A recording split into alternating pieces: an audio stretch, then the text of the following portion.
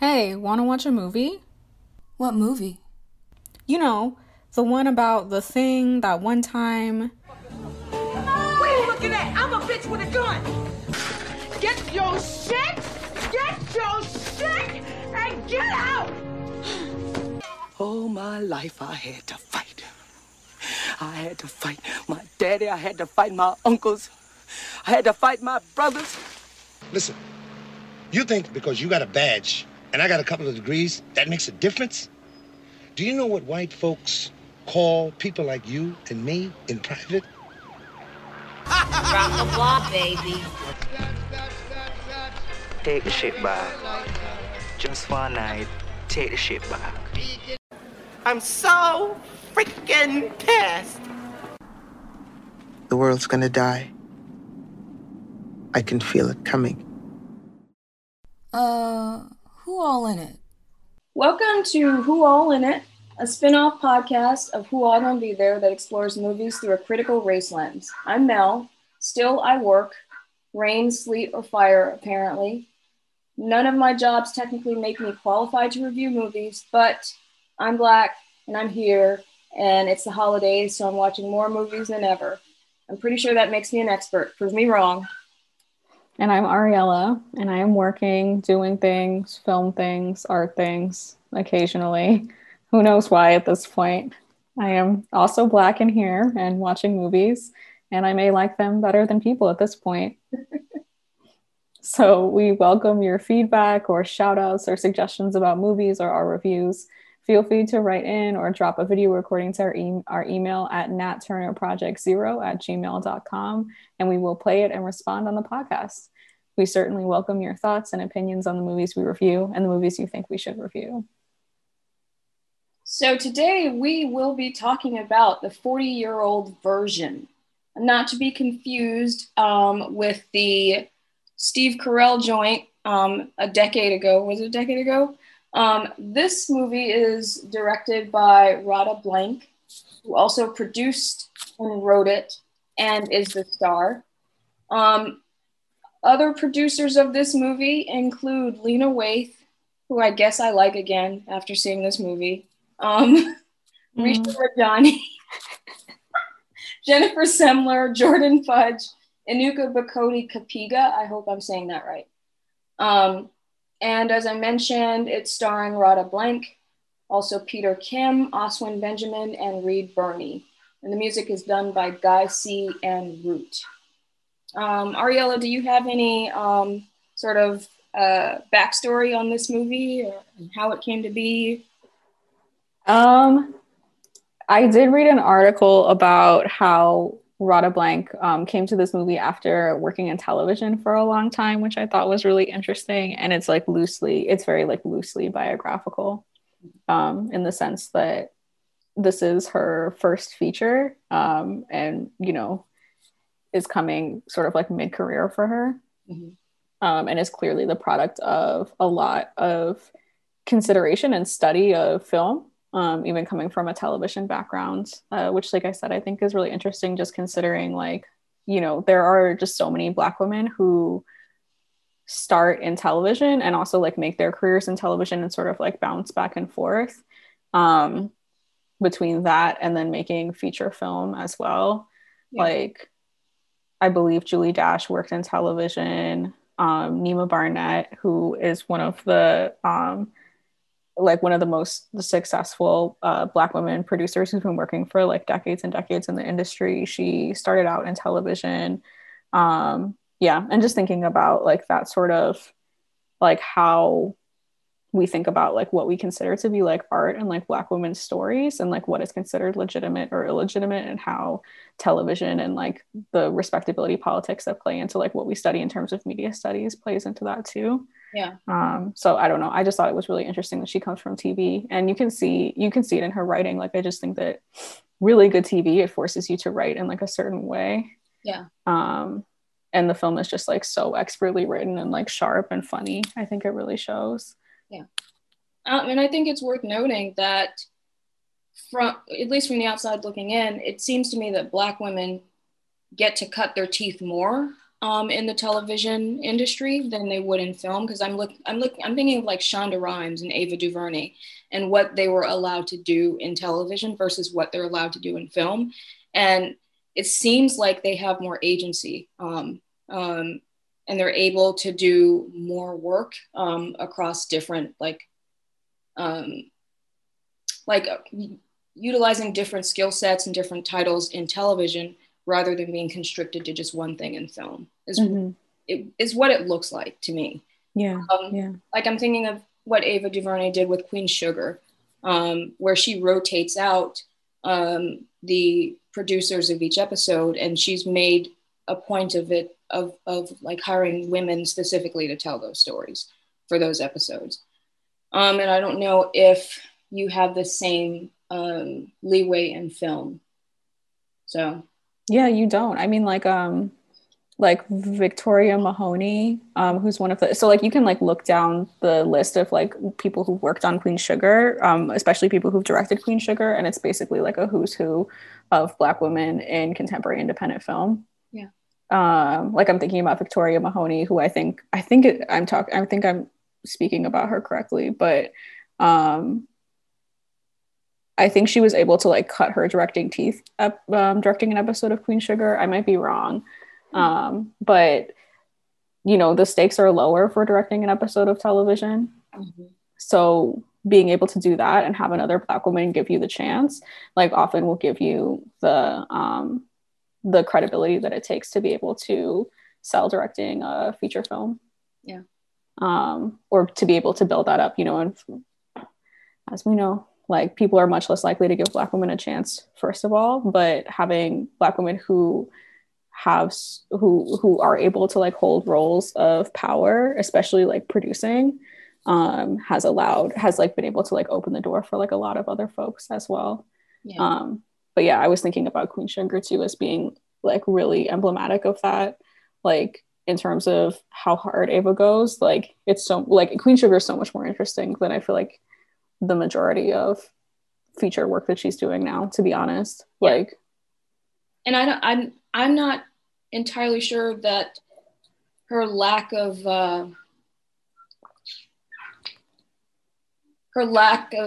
like full grown success in film is entirely her fault. It feels like there are more some bureaucratic decisions that are being made that are hindering her in that industry. So, because I mean, I look at the stuff that she's doing in television and I look at the stuff that she's doing in film, and there's this huge disparity to me. So I just wonder what's happening in those different sets of rooms that's creating that, you know? Yeah. But what did Radha Blank do in television? That's a great question. I did not do enough research. She does not come off like a novice in this film at all. I did not know this was her first film. That's crazy to me. So yeah, it's her first feature, but she wrote on She's Gotta Have It. The series or the movie? The series. And Empire. Okay. But not a lot. And then I guess like not a lot of other credits, like as I can see from IMDb, but it says that she's been in the game for a minute, and she also comes from a theater background too, which is reflected in the movie. So she's like written successful plays and stuff like that. Okay. Yeah. But the She's Gotta Have It connection makes a lot of sense to me, because I feel like I saw a lot of like Spike Lee references in the cinematography and sort of like the setup of the jokes and stuff. Yeah. And of course the like New York vibe. Definitely that. Yeah. So you already kind of started, but like I guess we should get into general thoughts about the movie before we do the synopsis. And like as you mentioned, Radha coming from a television background seems to factor in here. And do you want to talk a little bit more about like the nods to Spike Lee and Woody Allen, and maybe Scorsese and all those other New York directors? Yeah. Yeah, I mean, like, it's so funny because like when I was reading about it and she was like citing all those people as her references, I was just like, girl, I guess like I just like don't I'm like, I can't, I've never been at a point where I'm just like Martin Scorsese, Woody Allen, like I care. But Spike Lee, I feel like I medium care. Not in the sense that I like him, but I like occasionally will fuck with portions of things that he has made. But yeah, I don't know. I think that like what I did like about it is that she's working with the sort of like cinematic legacies of all of these like famous men, particularly white men, and like making it, but you know, produces this like very like intensely and deliberately and very uniquely Black film. And like from like a visual perspective, just like the cinematography is like on point. Like it's just dope. And like the choice to like make everything in black and white, and like she shot it on 35 millimeter film. Like it's just gorgeous. And it has like a very it has like a, like, you know, when you shoot something on film, like it has like a very beautiful like visual texture to it. And I feel like that was really special to me, and I like seeing that sort of like, I just like the level of production quality and like attention that was given to like to visual form in addition to just the writing. I feel like was really expert, and just like very studied, you know, and just like the way that the character relationships feel so organic and real, and like, you know, you can, to me it feels like, you know, like, oh, this is someone who's like seen a Woody Allen film, but obviously the characters aren't like heinous, hateable white people who you like don't care about, like, sorry. Points were made. Yeah, and like, you know, and like all of these like, you know, there are all these like sort of references to Spike Lee in the ways that the city is shot. I think the reoccurring character of the homeless man gives me like very like Spike Lee type vibes, but also like, you know, here we can see like where you can take like extreme visual talent and like a love for New York that's like not just like infused with just like heapfuls of misogyny all the time unavoidably. So that was fantastic for me. And I want to add on to that, like, I don't want to piss off film people, but I feel that the way that the quote city unquote is portrayed in a lot of those films that are referenced here, there's like a general kind of feel of fetishization of the city that has always kind of made me uncomfortable. The way it's shot in this movie, it feels more like it's lived in, you know, like the city's being interacted with. It's not just something on a postcard. And I really appreciated that. Yes, I agree. I'm like, New York is disgusting. Like, and I say that as someone who like 100% would go there right now to move back forever if I could. Like, the city is gross. Like, everything is gross. Like, the sidewalks are covered in human spit. There's trash everywhere. There's rats everywhere. The subways are disgusting. You're just like covered in body fluid and like smog. And I feel like that's something that you get from this, like not in like an ugly way, but it's like that vibe of, it's just like, this is the place where I'm from, and this is like a wonderful place, but it's also a place. Yeah. Yeah, definitely. And it's like a place that has like actual like texture, and it's not just like, you know, where white people from Kansas go to like fulfill their dreams. Indeed, yes. One of the things that I really enjoyed about this movie is that it's shockingly refreshing and rare to see a movie about an older Black woman who is not married and doesn't have kids, who is just living her life and dealing with like regular life shit. There's a way that Black womanhood is defined in American film canon by these very specific or niche ways of being that I, as a 41-year-old Black woman, do not relate to at all. And it's frustrating as fuck to see these kind of narratives recycled over and over and over again. And it's usually in relation to like white norms, in my opinion. So it was just really nice to see the story about a woman who is living her life, dealing with a kind of a coming of age, a different stage. And yeah, just like there's no like trauma porn or pile-on. It just felt very of the moment to me, and I really enjoyed that. And I'd like to think that this is the direction we're going in, but who knows? So I hope so. I love seeing that she was sexual. That was like one of my favorite parts. I was like, I'm so happy that she's getting laid. Yeah. And also, and like the fact that she like doesn't have kids and also doesn't want kids. Yeah. To me was really important. Like, it's like not everybody wants that. And this wasn't addressed at all. It just was like, Yeah. And I appreciated that because there are women out there, me being one of them, who really doesn't care about that. Like that is not this sort of pivot point by which we define our life. It's just, it's a thing that some people do and some people don't. And I'm one of those people who doesn't, like, who isn't planning that or thinking about it. And I like that it's not a thing, you know? Yeah, I loved that. It was so refreshing. And it was like, yeah, it made me feel like less crazy as someone who also doesn't really want kids at all.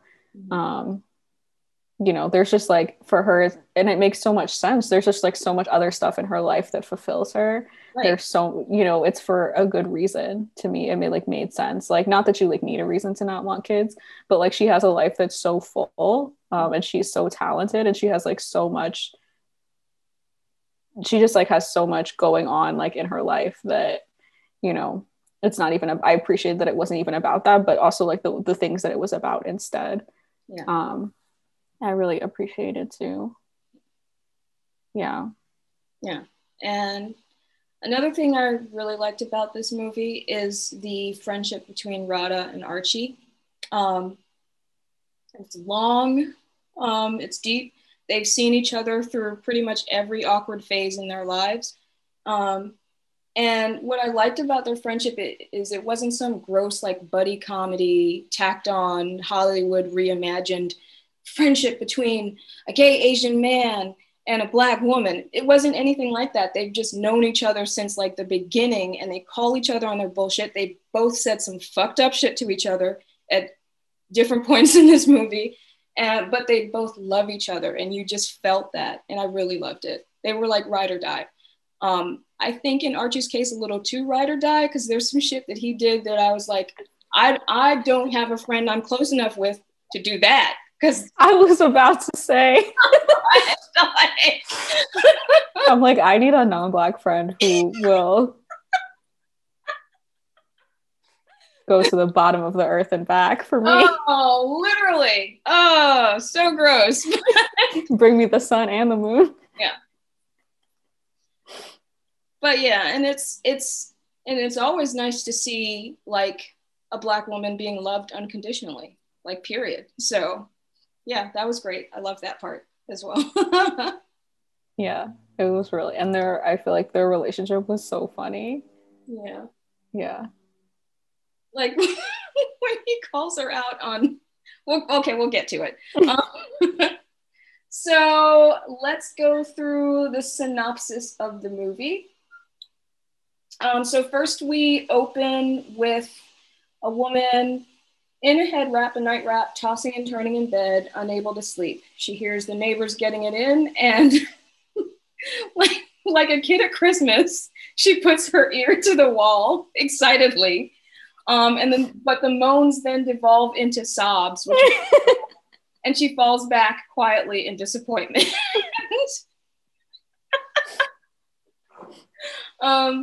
We see her scrolling through channels on the TV. And there's some terrible rap song which is recurring through the movie. Side note, how come for every movie the made up rap songs are always terrible? Like, can't they just hire someone to write a decent song that people would actually bump? Like, is that too much to ask? I feel like I wasn't that mad at it. I can't remember what it was, but I remember being like, I feel like for a rap song to be popular in New York, it's got to be a little bit better than that. Oh yeah, no, I mean like, yes, I agree. But and then there's I like, do not speak for all New Yorkers. I speak only for myself and my terrible taste and what I am willing to accept for myself. My own personal low standards. um she scrolls through a fat blocker ad, your general like TV late night fare. Later, she spies on her houseless neighbor, Lamont, who we will see throughout the movie using the bathroom. She turns away disgusted, and then we pan across a series of pictures and awards on her mantle, including one 30 under 30 award. Then there is a series of testimonials from various people about the significance of being 40, some good, but mostly pejorative or dismissive. She gets on a bus, clearly in a hurry. The driver is unimpressed. She like chases down that bus. I know, yeah. I loved that. That was one of the things that I loved. I was like, yes. We cut to a young girl, Elaine, who's reciting terrible spoken word poetry, cut to Rada's face, trying really hard to look encouraging. Rada then goes around the class asking the kids about their ideas for the play they want to put on. Rosa clearly admires and has a crush on her. I also like, Rosa looks exactly like young Erne. Really? Yeah, so we were watching it together and I kept on being like, why are you hitting on your teacher? That's so inappropriate. And he was like, yeah, like that was just total me vibes, like the backwards cap and like the long braid. Just like identical. So yeah, there's two boys in the class, one Black and one Latinx, who are adorable and ridiculous. The ideas are clearly still work in progress. Elaine then challenges Rada's expertise and essentially cusses her out. When Rosa steps up to defend her, of course, they get in a fight and get pulled away to the principal's office, I guess. In the courtyard. Oh no, go ahead. Okay, so I want to stop here a little bit. I was super hyper conscious of the depiction of Elaine, because she is a dark-skinned Black girl, and I'm just very wary of casting dark-skinned Black women to be like aggressive or argumentative or angry all the time. Like, to me, would it have been interesting if the roles were shifted and the actress who played Rosa had played Elaine and vice versa? Like, I see that over and over and over again in casting, and it makes me angry. It does. So I just thought it would be worth bringing up, because I'm pretty sure Lena Waithe isn't conscious of these sorts of things. So yeah. Lena Waithe isn't conscious of anything. Sorry. Sorry, I sneezed.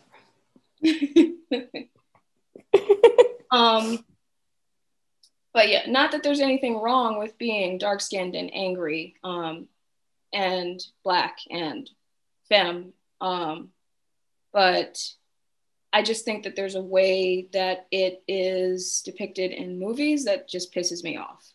Mm-hmm. And they tried to do a little unpacking with Elaine later, but it just felt rushed and not explored. So yeah. But yeah. No, I feel that. I think that like the thing that I liked about Elaine's character is like later on in the movie when like Rada starts encouraging her, and it's like literally that easy. Yeah. That she could have just been like, I like your shitty poem. Yeah. And, realizes like she's just a kid and she like wants to hear that like you like her work because she like wants your approval. Yeah. And I liked that. But I agree too. And I was like, I feel like it doesn't, I guess we can talk about it now or we can talk about it later. But I think that like it was interesting to me how little colorism got addressed in the movie, especially since Rada's really light skinned and like is hooking up with all these dark skinned men. And like, I don't know, I was just like, this is just a thing. Like, I like a lot of things in this movie, and this is something that I guess just like wasn't there. Yeah. And I don't know, it just felt surprising to me that it went unaddressed for like all the other like levels of sophistication and like conversations around Blackness that did happen, Yeah. But the end about Elaine and Rosa gave me literally so much joy. That was really cute. I wish they had spent more time with it, honestly. But yeah, who are you talking to? I'm just like, yes.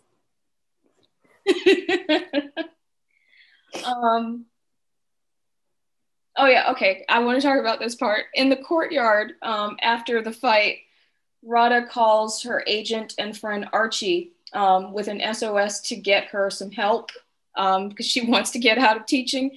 And she is approached by Avery in the middle of her call. Avery is a 20-year-old student who is clearly trying to push up. And you see her fighting to remind herself that this is a child. So she basically just kind of pushes him away. And then whispers into the phone to Archie to help.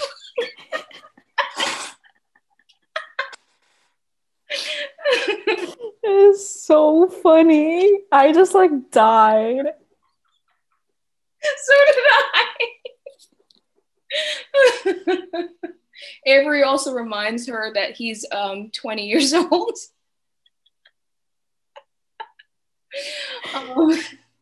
Amazing. I was just like, God bless you for writing this. It's so good. That was so funny. Okay, so in the next scene, we cut to young MA on the stage, reciting a monologue of some sort, which is, the monologue is ridiculous. I don't even remember what it was. I just remember laughing. Yeah. A producer who is very stoic and serious looking with locks is sitting in a darkened theater watching young MA recite and is called away. The producer, who is named Forrest, sits stone-faced in his patchouli-infused office while Rada struggles and stutters, clearly intimidated by him, but trying to ask for more money for the workshop production and passive-aggressively asking for it to be upgraded to a regional production, which I think is a pretty big ask, but whatever. He invites her to sit in a very tiny bench next to him and discuss the matter with the ancestors. And after some time, he relays to her that the ancestors seem fine with the current arrangement. To which Rada applies. She's like, can we ask my ancestors? I think they would want me to pay rent. Yes.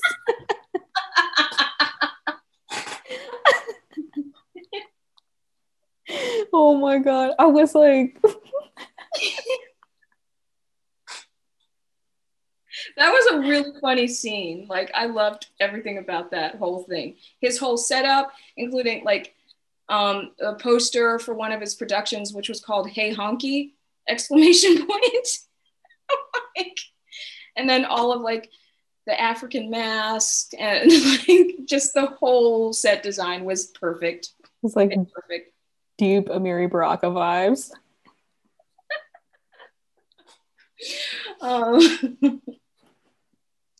So we see Rada all dressed up at a social function with her friend Archie, who directs her to kiss the ass of Jay Whitman to front her play.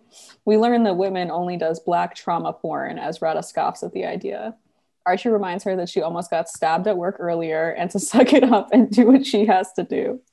She approaches Whitman and they have a very stilted conversation where she gives him the synopsis of the play she's working on.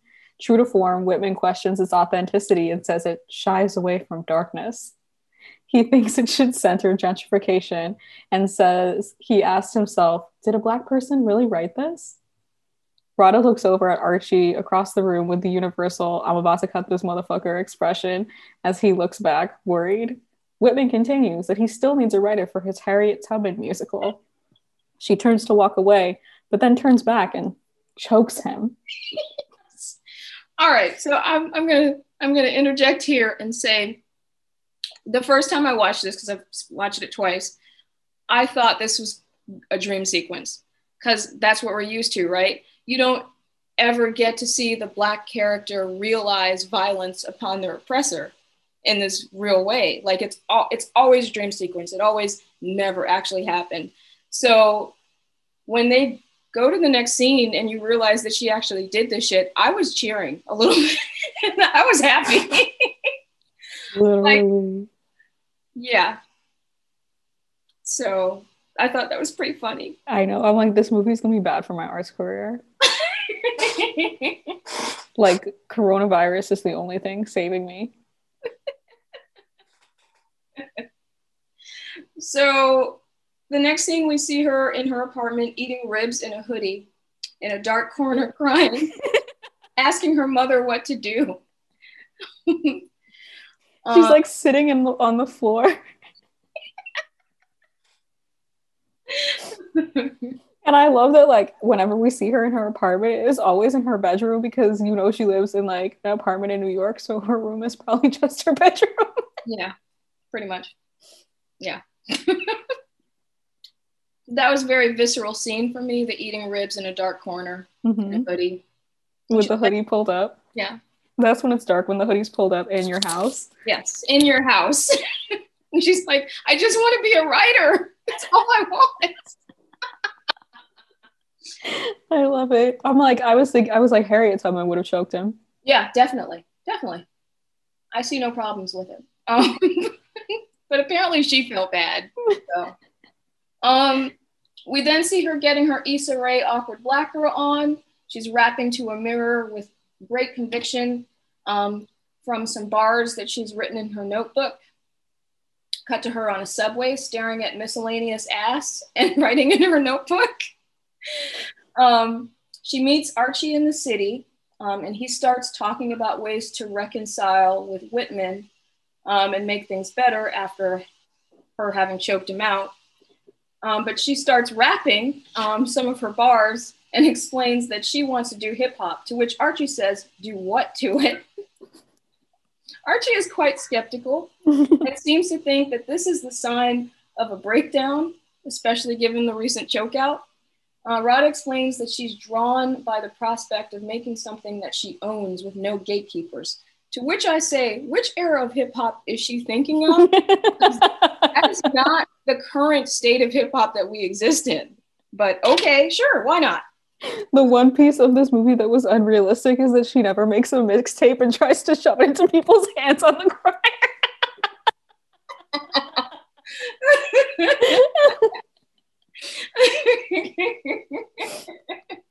I was like, oh, maybe people don't do that anymore because it's not CDs. But no, she would definitely try to push a SoundCloud account. Yeah. Something like Rada the SoundCloud rapper. Mm-hmm. I'm fucking dead. So Rada goes to meet Dee to procure beats, tracks, and pays in weed. On the spot, she says that her moniker is Rodimus Prime. She sits and waits in the smoke-filled basement for her turn and is awakened at 2 a.m. to an empty room to find out he is gone. I'm like, I've been getting too high and falling asleep at parties since I was like 15.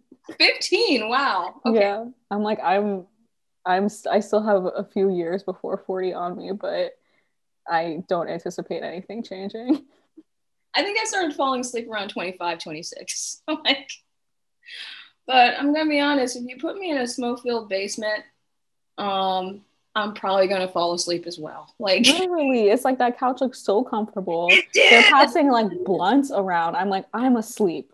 Yeah, I'm asleep. Blunts do not make me awake at all. So like squeezed in between, like she's like squeezed in between two dudes, right? I'm like, I bet they're so warm. Mm-hmm. Oh. And it's not like they're trying to talk to you either. Like they're probably mellow as well, or thinking about whatever bars they're about to put down. Everybody's just like nodding. I'm just like, you're basically being rocked in a cradle. How do you not fall asleep in that? Literally, that's what I'm trying to say. How do you stay awake? What are they doing? Is it Monsters? Is that what they're drinking? Four Loko. Oh my God, Four Loko. Wow. Deep cut, Ariella. Archie goes to Jay Whitman to apologize on Rada's behalf. Whitman continues to talk shit and disparage her while trying to flirt with Archie, which was gross. Archie, because you know it's just a fetish thing. But anyway, Archie continues to defend her. And we learn through a flashback pic that they are longtime friends from way back who went to prom together. But Whitman basically says it's never going to happen and give it up and to stop dragging himself down with Radha's career, that was brutal. So, yeah. After class, Radha gets a call from Dee saying he waited, but if she still wants the beach, she needs to come on. She walks up to see him sitting on a stoop and proceeds to cuss them all out proceeds to cuss him out on top of some, you don't know me, I'm from here and I'm not the one, during which he looks annoyingly unbothered and unimpressed. He gets up wordlessly and walks into the brownstone. I hate men. He follows him. I did not write that, Ariella.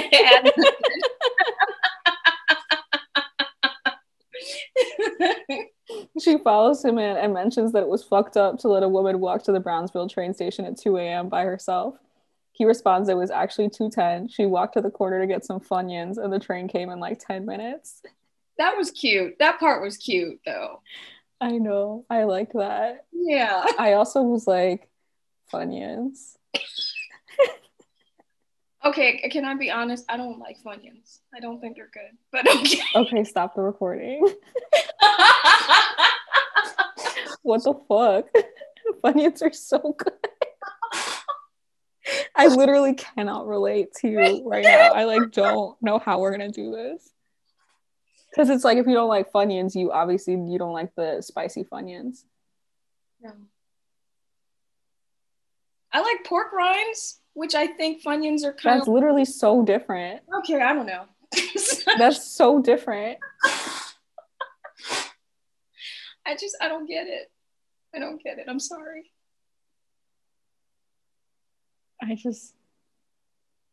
It's like, they're so good. Okay, you know what? It's fine. Moving on. Yeah, it's fine.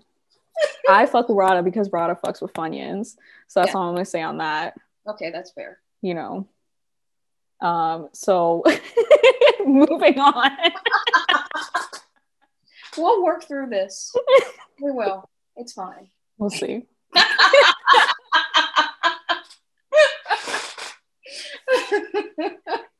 So then he turns around and he's like, are you coming in or what?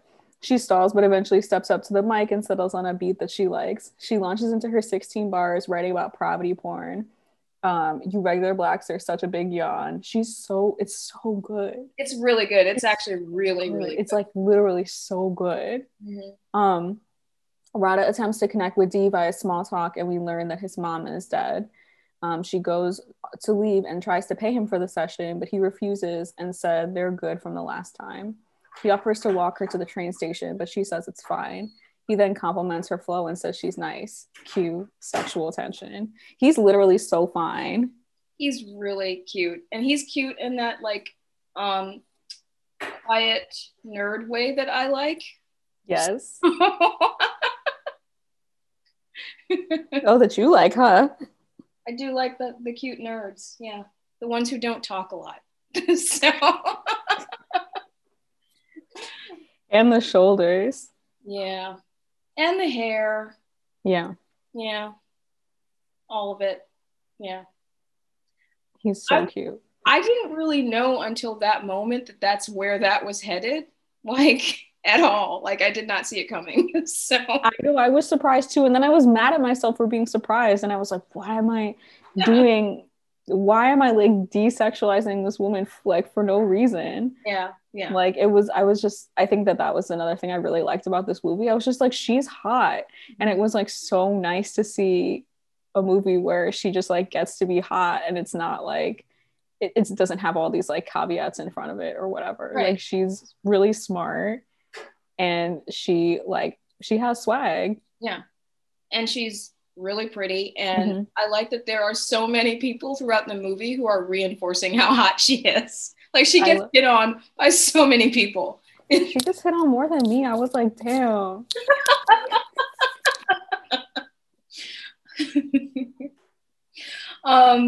She meets with Archie, who informs her that Jay Whitman has okayed Harlem Ave, which is her play, pending changes in length and tone.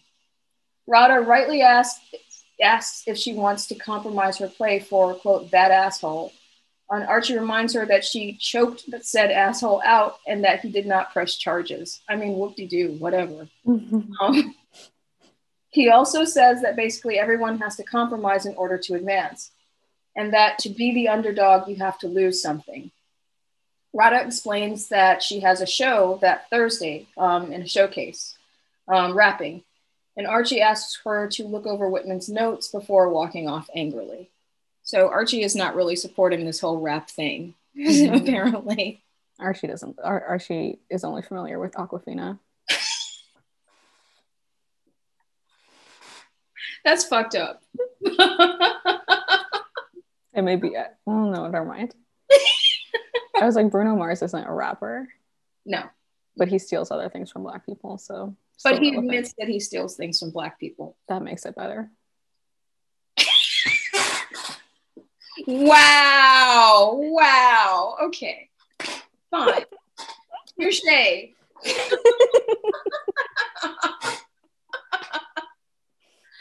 So later on Thursday, we cut to a bunch of Radha students at the door of the showcase to see Radha rap.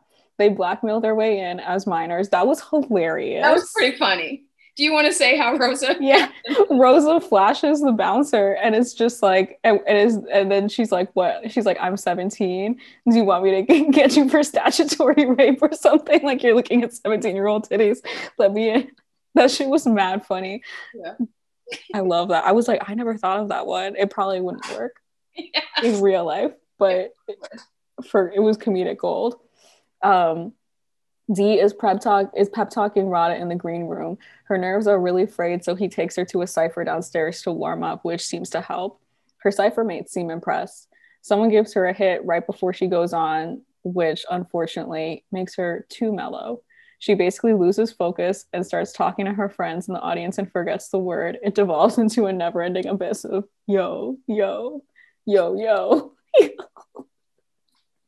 Basically a hot mess. That was embarrassing. And then she calls out Dee like for having a dead mom in front of everybody, which it was awful. It was so I was like every single nerve in my body cringed.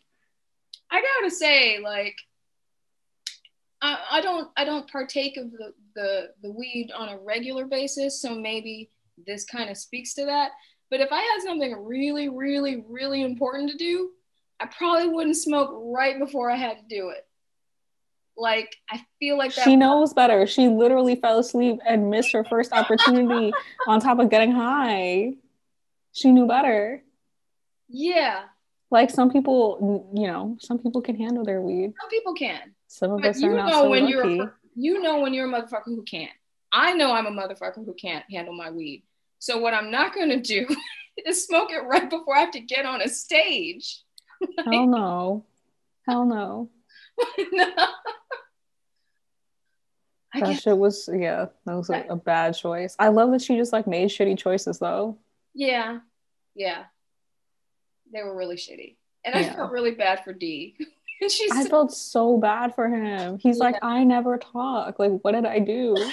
Like the one time I said a thing, now I'm paying for it. I'm never going to talk again. Later, Radha cries in Archie's arms, mortified and embarrassed, as we all are. She's like, what am I doing? I'm a writer, not a rapper.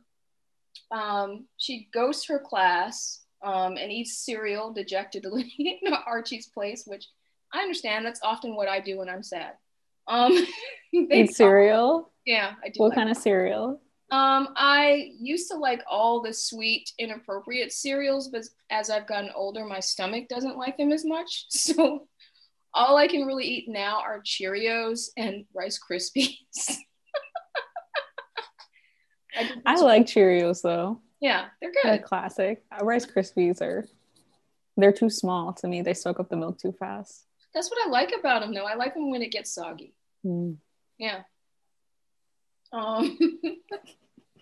They talk about Archie's failed relationship. Apparently he prioritizes work over love, which is a thing.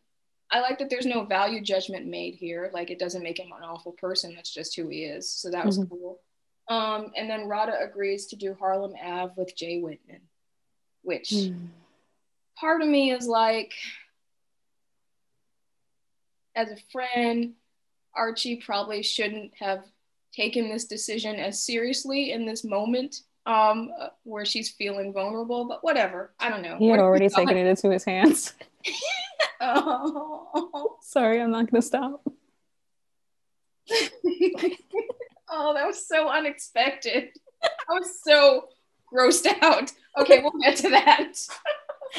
We see Rada is sitting in an office chatting with Whitman and ignoring Dee's call. Rada explains to Whitman that having a Black director is important, which Jay Whitman hurriedly agrees to.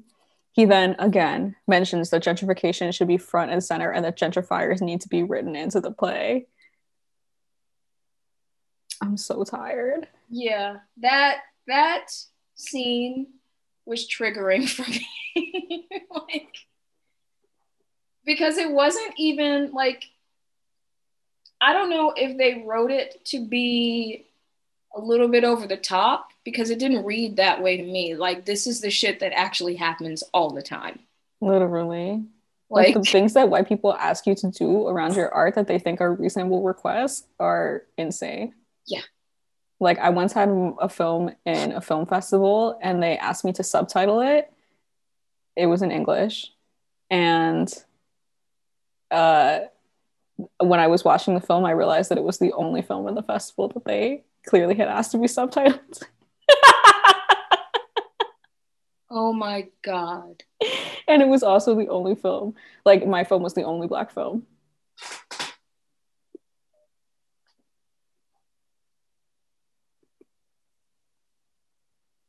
Yeah, we needed a moment of silence for that one. So ridiculous. These people are wild. I was just like, it was so funny. And I was like, yeah, I don't know. It's just, yeah. Ugh. And like his reasoning, like I feel like I've heard it so many times before, right? He's like, yes. He's like, white people won't, he's like, our audiences are white and they need someone to relate to. So you need to write a white person into the play. And like, that's why. Yeah. And you're like, it makes sense, like, for what his purposes are. And when you think about what his purposes are, you're just like, great, well, then we're never gonna fucking get anywhere. Yeah. Like, what's this for? What is this for?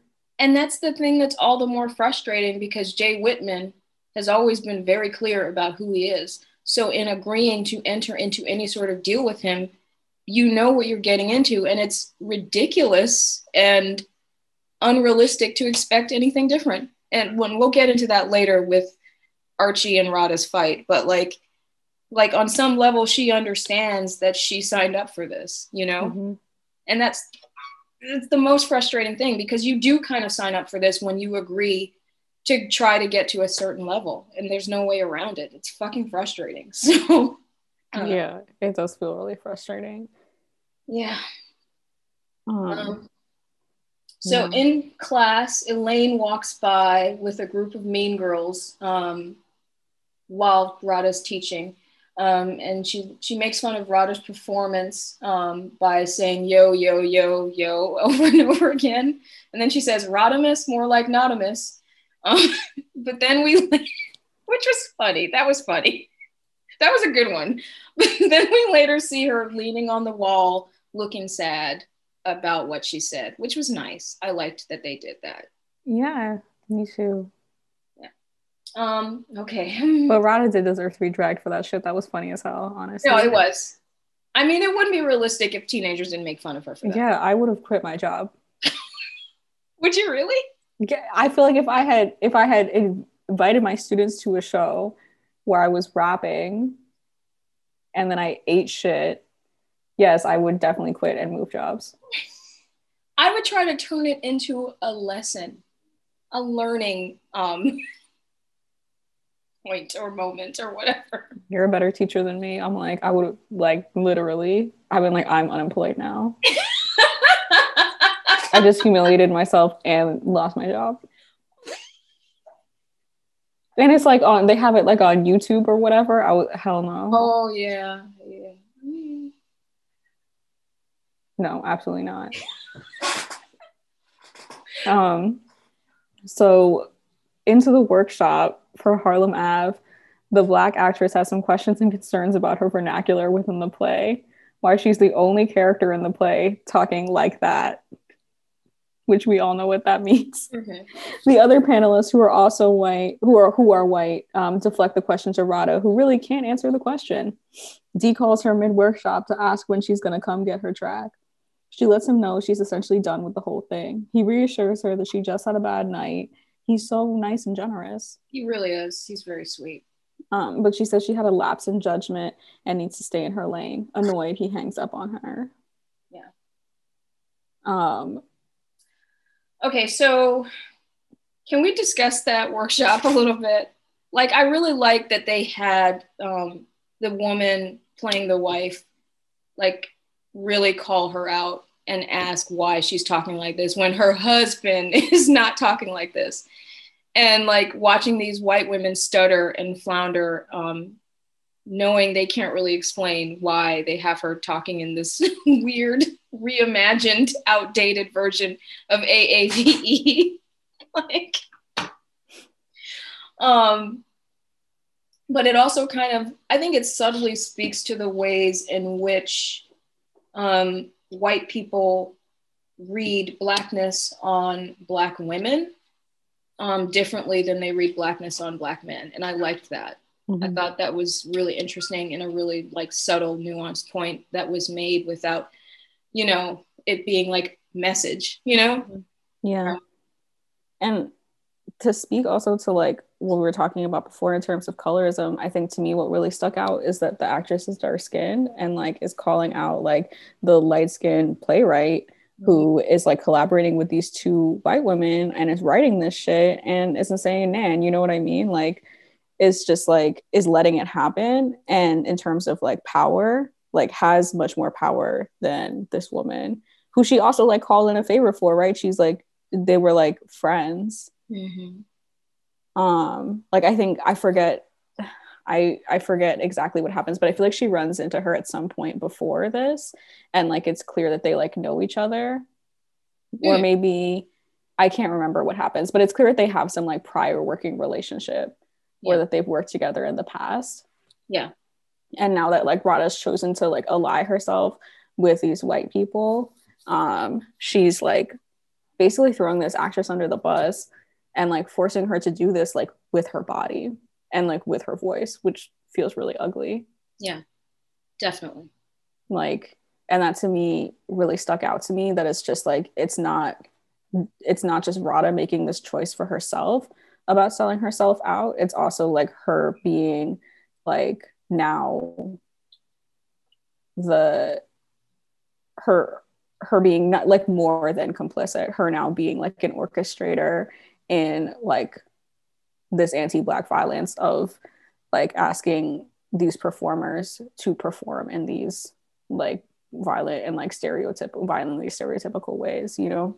Yeah. Who are certainly getting paid less than her. Yep. Yeah, I don't know. That was interesting to me about that scene, that like she kind of like, I appreciated like her not letting herself off the hook for that. Me too. Yeah. And also just I feel like that's a piece of it that doesn't get talked about either, is like how Black artists like we fail each other all the time. Yeah, it happens pretty often. Yeah. Just because it takes a great deal of work and self-awareness and constant like self-evaluation to not do those things, because it's just easier to continue to do those things. Yeah. Yeah. Right. And to like be an enforcer and to like basically just be like, you need to get in line. Mm-hmm. Yep. Yeah, it was fucked. Yeah. I mean, especially when you're an artist who is trying to fit into this mold of what success is supposed to look like, right? Like these 30 under 30 awards. We'll talk about that later. But like, she's clearly someone who's grappling with the way she thought her life would be as opposed to the reality of what it is. So, you know. Yeah. But yeah, So Dee over at the studio is mooning over Radha's Instagram, stalking her, and cusses out some dude in the booth who calls him out over not paying attention. He then like crashes Radha's workshop. And that's a really interesting scene because the guard was like trying to kick him out because he didn't believe that he belonged there. And that was super awkward and weird. Mm-hmm. And Radha kind of de-escalates the situation and tells him to wait for her outside. After the workshop, she briefly discusses her frustration about Harlem Ave with Whitman and Archie, who sort of dismiss her concerns. And then she rolls out with Dee. She asks where they're going, and he says, "You'll see." They end up in the Bronx at a Queen of the Ring showcase featuring women from each of the boroughs of New York, which Radha seemed to enjoy and be inspired by. And it was it was fire. Okay, there was some transphobic stuff, some xenophobic stuff in those bars that I couldn't quite. Yes, no, that is true. But yeah, the flows were nice. So,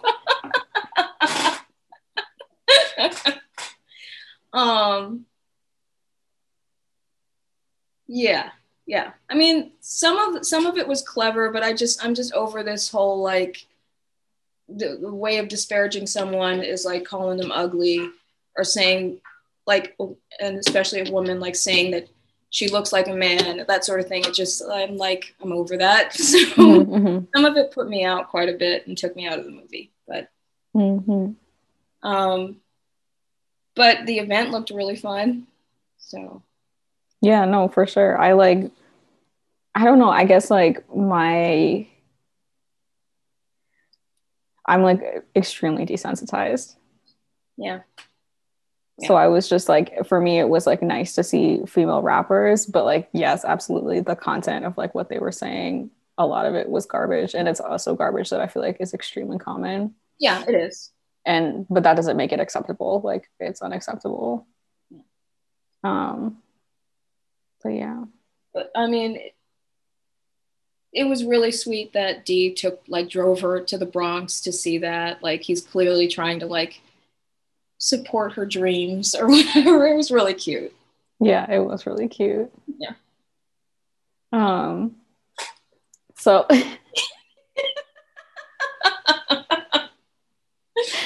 so she thanks Dee, to which he responds, "I got you. Anything you need." And she looks over at him.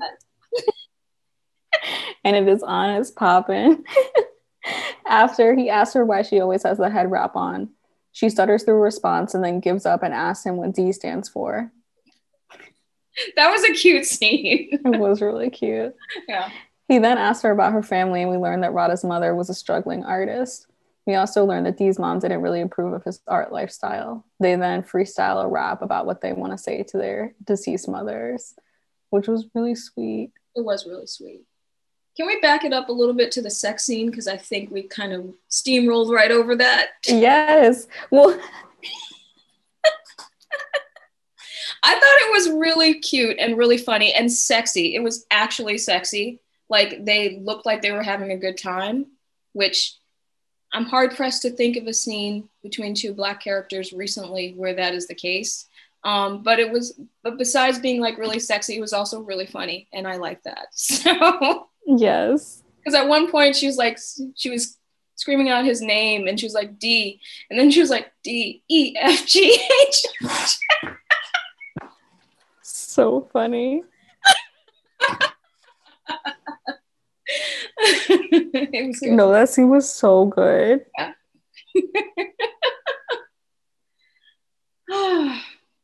Normalize more sex scenes with Black characters, I think, without it being weird, fetishy, white gazy. So, yeah, or even weird, fetishy Black man gazy. You know what? Fair point. That is also fair. I'm looking at you, Spike Lee.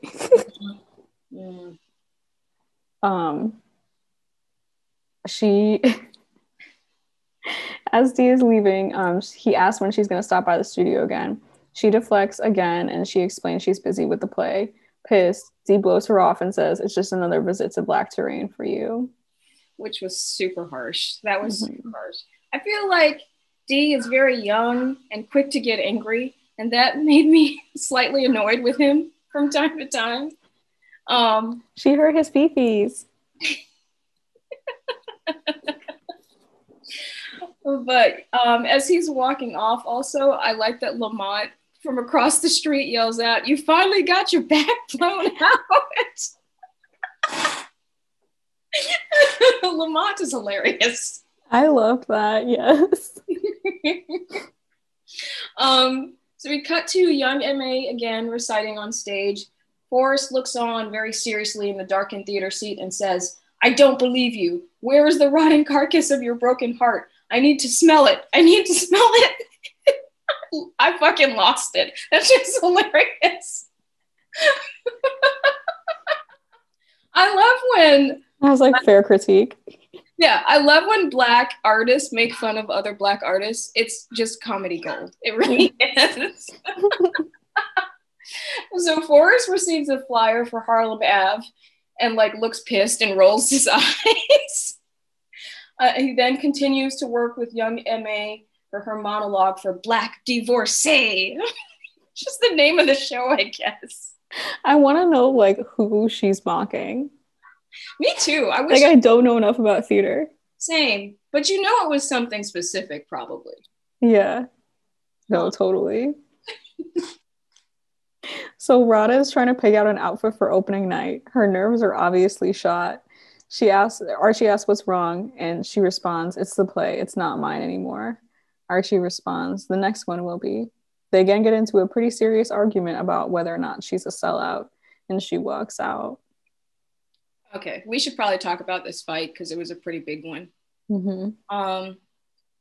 So basically, it's this back and forth where she's calling Archie a sellout and trying to sort of blame him for her being a sellout. Mm-hmm. And his whole thing is, don't put that shit on me. This is what you wanted too. Like, and I'm fine with being a sellout. Like, which, I mean, I can respect that, honestly. And they kind of go back and forth about who they are as people. And I thought it was a really nuanced argument. I thought it was good. I liked it because it was real.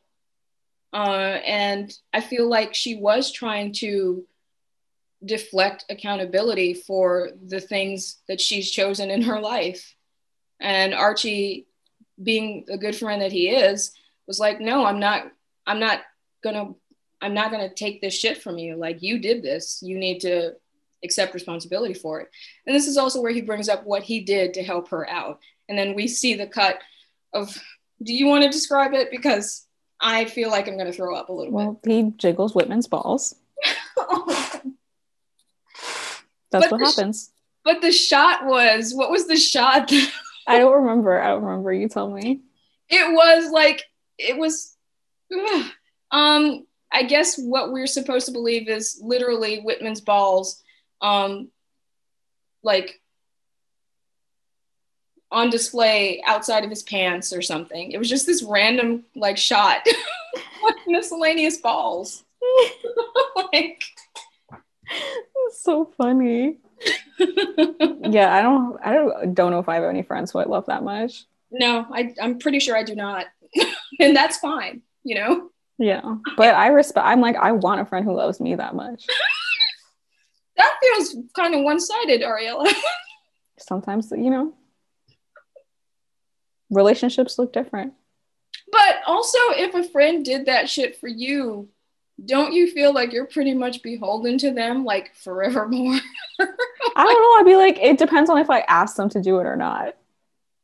Oh, okay. That's the line. Okay. Like, if you did it and you didn't ask me and you just decided that I wanted something that I didn't know if I wanted it or not, then I would be like, you made this choice. If I was like, please do this thing for me, then yes, I am beholden to that person. But if they went and did it on their own, which is what I feel like he did. Yeah, definitely. Like, she was like, please help me, but she wasn't like,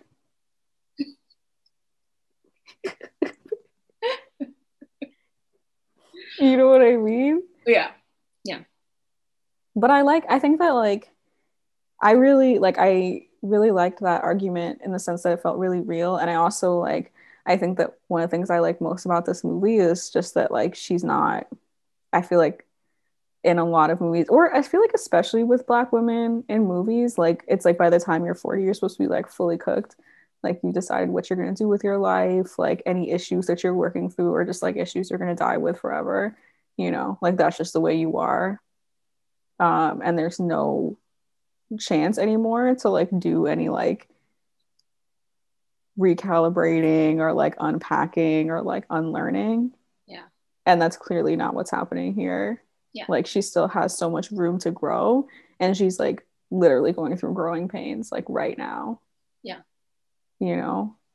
And it's like just like an ugly process, but it's also like real. Like all of the bad shit is like coming out and like being cut away so that new can grow. And like she's kind of fighting the process in a really petulant way, but like I appreciated her petulance because I feel like we're not afforded that very often. Like we're not allowed to be like, you know, I'm just being a brat, which is like she's being a brat. Yeah, she is. And I love that. Like, yeah, I don't know. I just like I feel like there's a lot of like freedom that's inherent in that. Yeah. You know, to like not feel like you have to be like wiser or like holier than thou or like, you know, to already like know what the true answer is because like, you know, you just popped out this way. It's like, no, she needs to go to therapy. Yeah, definitely. And like, I don't know. I just really appreciated it. And it was like it was just like really soothing because it can feel really stressful. I feel like even like no matter how, or at least for me personally, like no matter like how developed your sort of like external rhetoric around like understanding like what sort of like projected expectations around Black womanhood are, like it's difficult to not internalize that in some aspects. Yeah, it is. So like when you feel like you're like not a super person and like you don't have it all figured out, like I don't know, I feel really stressed out. And this was like very reassuring to me to see someone who's like very flawed but like clearly, you know, it's gonna be okay. Yeah, I think that sums it up pretty nicely. There's this idea that, you know, the overall arc of your development is supposed to be over by this set time, and that's like not the reality, especially now. That arc is over when it's over, and like you're constantly changing, you're constantly growing. And as someone who basically overhauled their entire life at the age of 36, like it is nice to see these narratives with people who are still figuring it out, with people who like it, who admit freely that, you know, they're still not at the place that they want to be, but that doesn't mean that they exactly hate where they are right now, right? Mm-hmm. So like, I don't know, I just think that these kinds of stories are just much more interesting than the ones that we're bombarded with. Yeah. And I like the idea that maybe this is kind of shifting our ideas of what is considered normal towards like actual life experiences, which would be a good thing. Sure. So no, it absolutely would. And it like I feel like it really like does justice to the fact that like, you know, when you reach these points in your life like where you are older and you're like making a shift, like it's not like you're worse off for like being at a later point in your life or being older. Like her rapping is so strong because she spent so much time in the arts world and she has such like an incisive analysis, and like she wouldn't have had that at like 25. Right. Yeah. Like she's producing this work now because she's ready to produce this work now and she wasn't ready before, you know, and I liked that too. Yeah. Yeah, no, I was just a big fan. I was gonna say like just to drop another plug for a different movie, but Juanita with Alfre Woodard. Did you watch that? Not yet. It's still in my Netflix queue. It's mad good. I do need to watch it because I think my mom told me it was good too. And the like her man friend is Adam Beach. Yes. I'll just leave that there. Y'all can't see Ariella's face, but it's hilarious.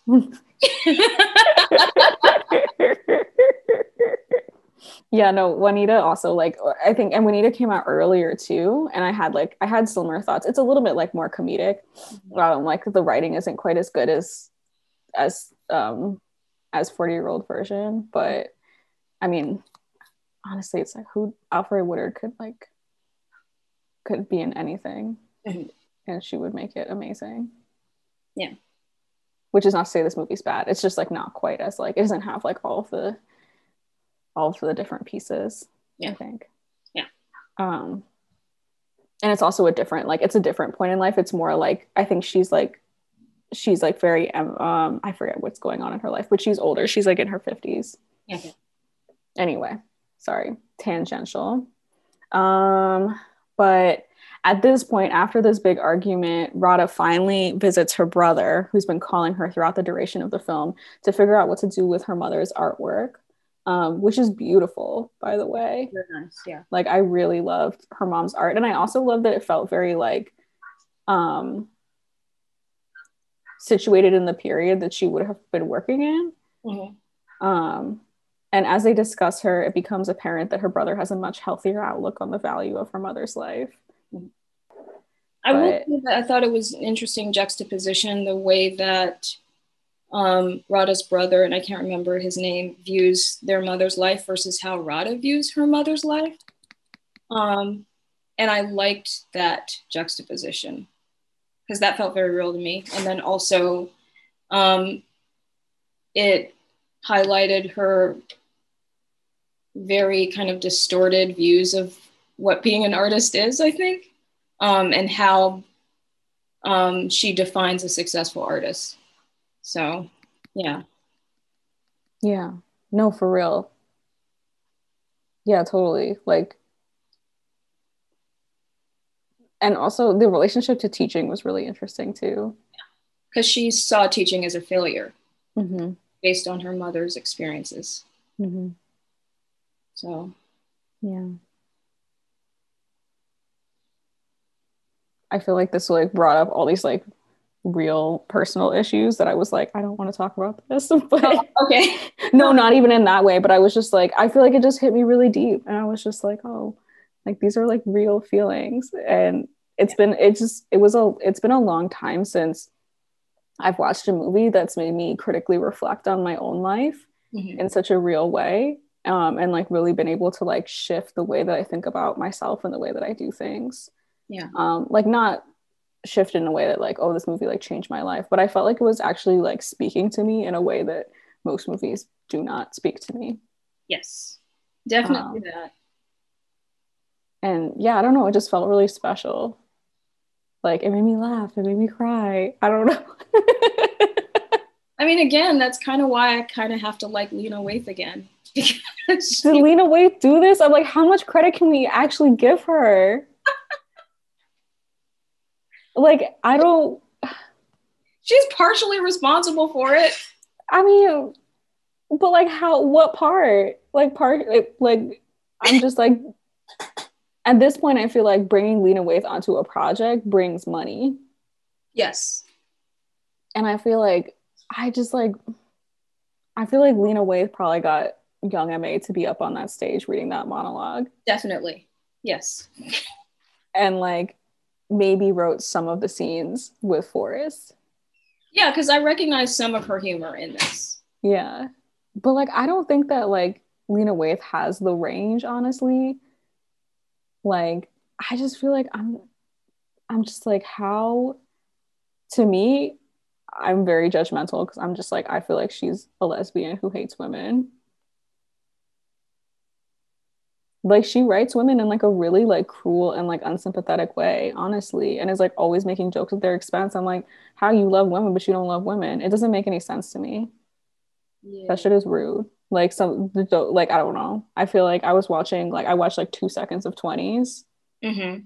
and I was just like, why do you not like? Why do you dislike Black women this much? but you're like making so much money off of us. It's so annoying. Did she grow up around Black women? I don't know. I can't imagine that she didn't. But it just feels like it's like this to me. It's like that Spike Lee shit where it's just like you just want to like traffic in this shit because that's what makes money. And I'm just like, I don't know. Maybe she has like a long game of like, you know, trading in like a certain set of like tropes or like aesthetics. Mm-hmm. You know, like how like I don't think that he has a long game, but like what's his name who does Blackish? Oh,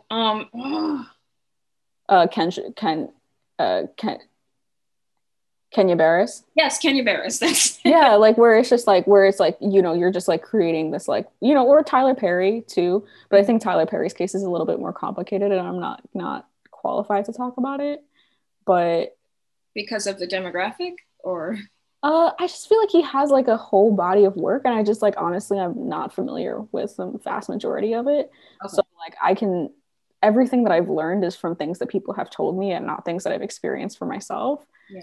And I just want to like, and I also want to like give respect for the fact that like he also like he's very popular with like with Black communities that like I'm not a part of.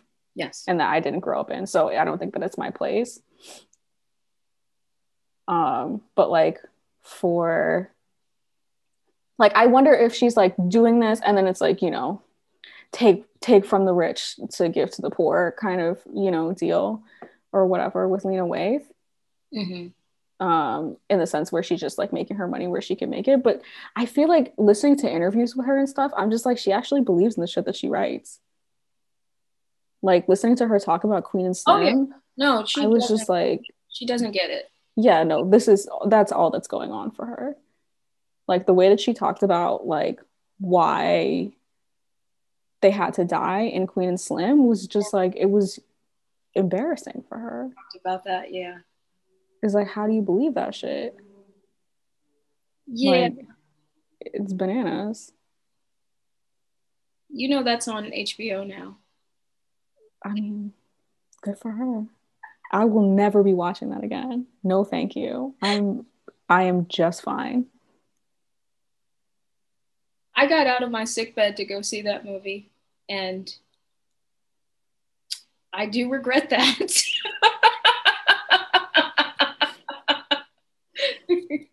I was so excited.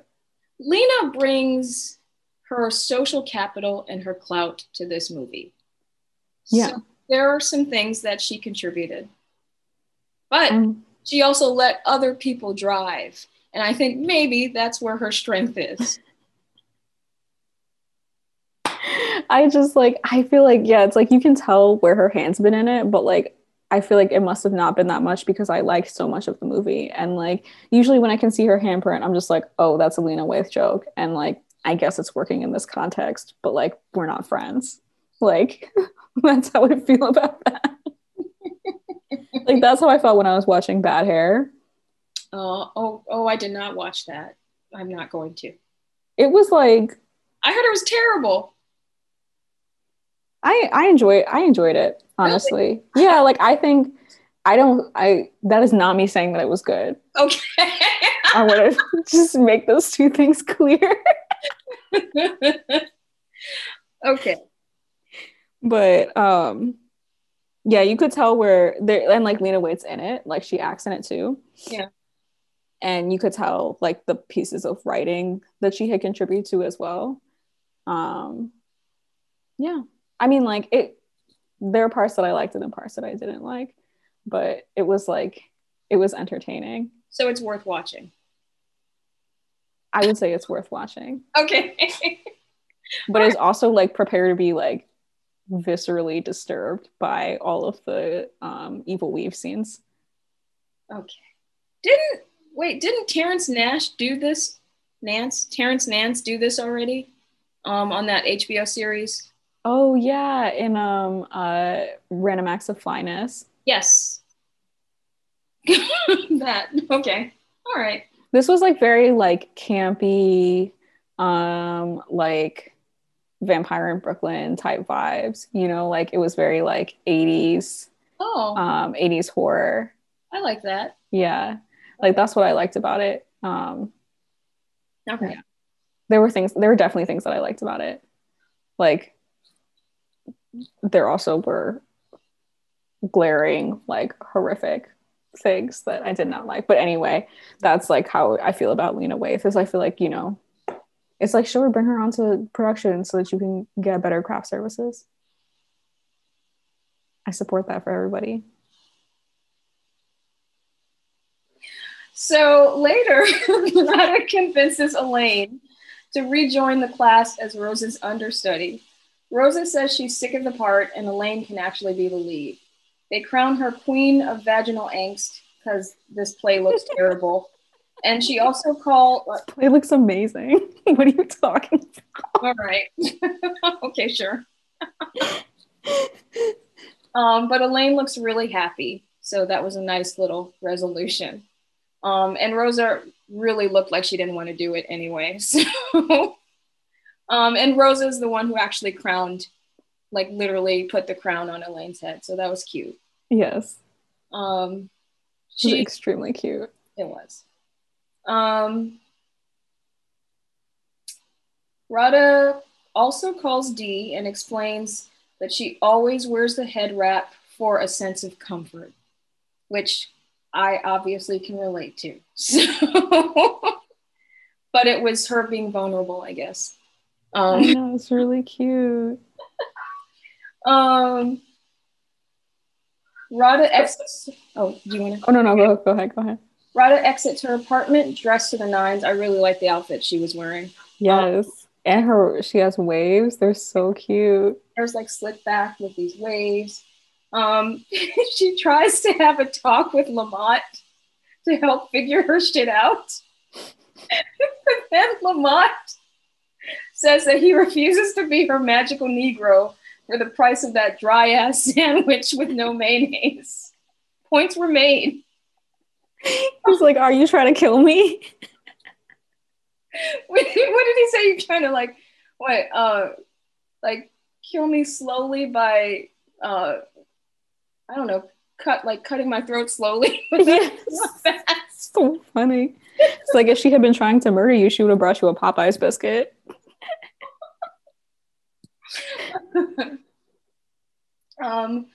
All of Rada's students show up at the venue to see Rada's play, and they kind of manipulate their way in. Again, it's funny, but they're all dressed really nice. Really cute. And of course, because she's proven to be deeply entertaining from the last time they saw her. Yeah. They wouldn't want to miss this. Too. Yeah. She shows out both times. So the play begins with a very splashy up-tempo musical number with some urban kids, quotation. Rosa asks if that's supposed to be them. At one point, there's a Dangerous Minds reference that is also hilarious. Oh, is there? Yeah, Rada's like, I'm not like dangerous. Or Rada says something like, I'm not dangerous mindsing with you, or something like that, which I just loved. She and Rosa asks if that's supposed to be them. She and Elaine exchange a meaningful look. Yeah. A little Cleo and Ursula.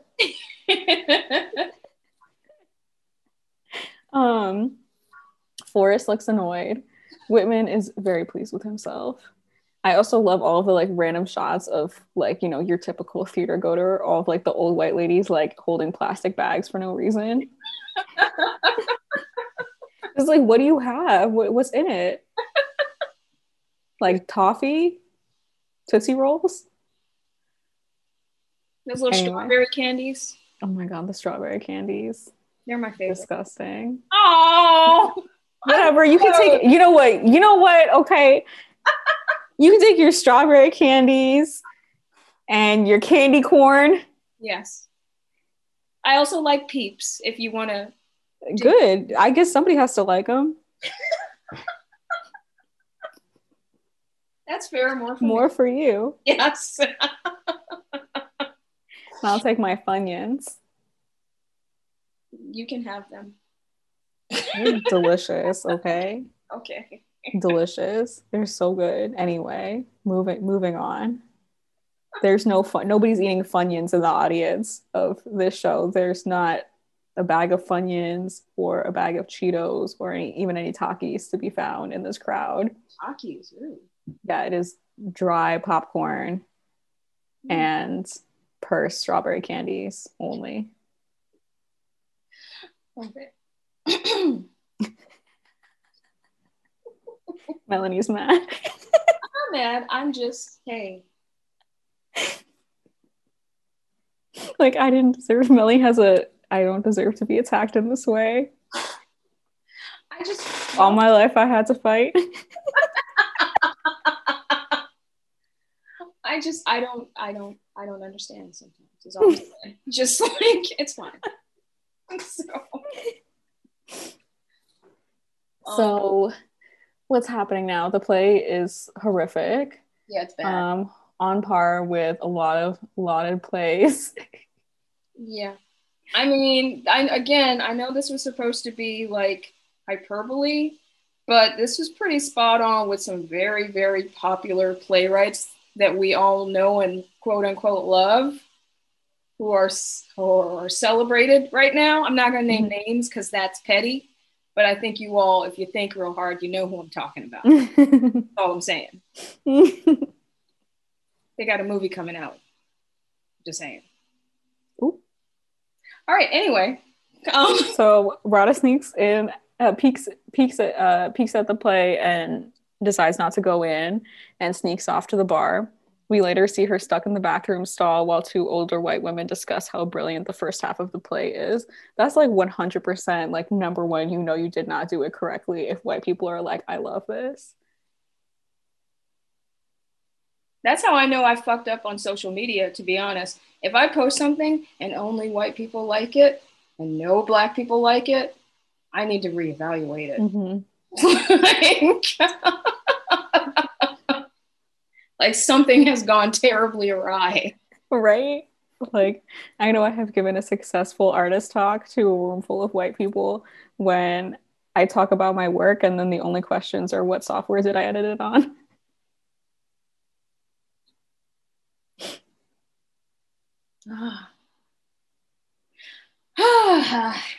Like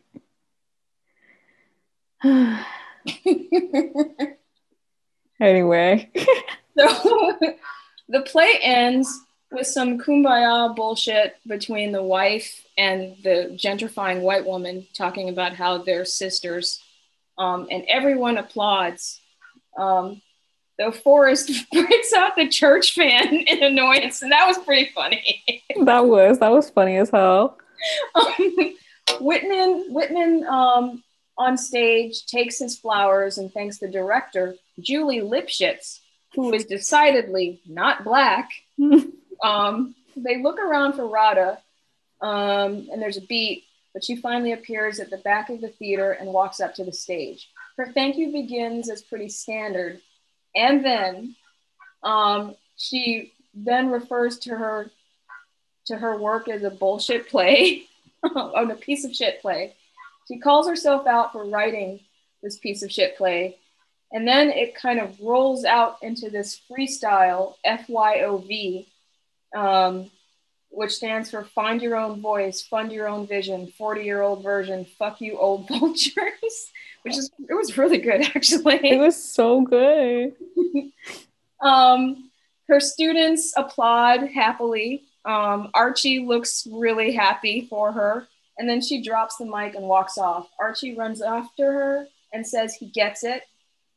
They simultaneously quit, and she fires him in order to save the friendship, I think. And then she says she has to go handle some business. And Archie says, okay. Go handle your business. Go get it. No, he says, get it. So Rada rolls up on Dee at his stoop. They go to the corner store, and he surprises her with some... What? Funyuns. Yep. And then they walk off into the nightscape, talking about beats and words and outro with a freestyle about the rats they see on the sidewalk, which is beautiful. I loved it. Yeah, I loved it too. It was a nice ending. It made me so happy. Me too. It was very good. So it's 4 now. Do you want to skip to the ratings and close We it can out? talk for a little bit longer. Okay, cool. All right, so favorite scenes. I think all of the scenes where her students are coming up with that play that's just about vaginas, that shit was hilarious. And spermicide and Yeah. It's just like these sex obsessed students who are just like, I'm gonna do this. And the fact that she's just like letting it happen. Like she fights it a little bit and then she's like, you know what, just whatever, just do it. I love that. I love young Butch Rosa, deeply lustful. Yeah, that was one of my favorites. When she chokes out the theater director. Also my favorite. Yeah, truly the full dream. I feel like they could have spent a little bit more time on that personally, but whatever. Yeah, we could have had a flashback. Yeah. You know, like she could have been eating the ribs and then it flashes back to her. She reaches for the rib and, you know, match on action to her hand on his throat. Comes back, her hand's covered in barbecue sauce. Mm-hmm. Amazing. I love it. Yeah. And then that scene with Forrest when she's like, can we ask my ancestors? I think they want me to pay my rent. Yeah, that was also one of my favorite scenes. Like, again, anything where Black artists are roasting other Black artists, that is amazing to me. It's always funny for the most part because it's coming from a real place. And there is something very particular about playwrights who take themselves very seriously. And so I really liked Forrest. He was hilarious. One of my favorite things about the movie was Rada's face. It deserves all the Pulitzers. It told the whole story from any given scene. And it had this way, her facial expressions had this way of making me and the audience feel like I was in on the joke, which I really liked. And then another favorite thing I liked was Lamont and his refusal to be the magical Negro. And then also just talking all kinds of wild shit at everybody throughout the movie. And then sometimes, occasionally, he would try to talk shit to neighbors passing by and they would cuss him out, like cuss him the fuck out, like, and give him just as much as he gave. So that was very cute too. So, yeah, I like that. And I liked all the interview sort of interludes with her neighbors too. Yeah. Which was definitely like a reference, which is like a, you know, that's definitely like a Spike Lee vibe. Yeah. But it was so interesting to see her like return to talking to these women, like through different points, and like all of the feedback that they were giving her just felt like it was like very sweet and real, and some of it was bad advice. Yeah. Which I like too. Yeah. Yeah. Was there anything that you didn't like? I know you mentioned the lack of discussion of colorism. Yeah, I mean, like, I think that piece was really interesting to me to have left out. Because it's also like, right, like, I wonder, like, I mean, to me, it's just like so clear, like, that like part of the reason that she's like gotten gassed up by the white establishment to this point, like, even though she's like no longer willing to go there anymore, is like because she's a light-skinned person, right? Yeah. Like, and she has like a certain amount of like ease in moving through those spaces, like because of that. Yeah, so I didn't like that. I feel like, you know, I always want more gay shit. We got a little taste. Yeah. But yeah. I would say again, I feel like the rap song could have been written better. The one that they had like recurring. I stand by that. And I mean, I wouldn't want the story to be overwhelmed with like the relationship between her and Dee, but I could have used a little bit more character development with Dee, just a little bit. So yeah. All right. So do you want to give it our ratings? Yeah. Okay. So let me just rehash what our rating system is again for those who don't know. A 5. Well, actually, we'll start from it's 1 to 5, and 1. If we give it a 1, it means it's bone out, frozen, basic ass grocery store party wings. You know the ones I'm talking about. If it's a 2, that means it's Dollar Tuesdays Buffalo Wild Wings. Very franchisey. If it's a 3, it's the Wingstop garlic Parmesan wings, which are serviceable. They're perfectly fine. But you're not, calling your friends to come over to partake in Wingstop wings. That's just something you go and do because they're there. If it's a 4, it's the Southern Lemon Pepper Wings, which are fantastic and pretty amazing. And if the movie is flawless, we give it the real jerk chicken wings from the Jamaican Spot. So, Ariella, what do you give the 40-year-old version? I'm like very torn. Mm-hmm. I would say, I think for me, it's like jerk chicken wings, but next day wings. So like still delicious, but like, I think that there was just like, it brought me so much joy. Yeah. And I would like hands down recommend it to any Black woman in my life, because I feel like I cannot see this movie not bringing someone joy. Yeah. Like, but there were things where I was like, it's not perfect. And like, I don't think that any movie has to be perfect. Okay. But I think that some of the ways in which it was imperfect were like ways that like reified like hierarchies and oppressions. Yeah. And that to me wasn't cute. Yeah. That's real. I am inclined to agree with you. So because of that, I feel like I have to give it the Southern Lemon Pepper Wings. Like you said, it wasn't perfect. I think it was an amazing movie. It was beautifully done. And it did give me a lot of joy. It's always nice to see stories out there that reflect things I can actually relate to. But yeah, there were some kind of glaring things. The colorism is a pretty glaring hole. But yeah, like definitely Southern Lemon Pepper Wings. Maybe Southern Lemon Pepper Wings wet. So all right.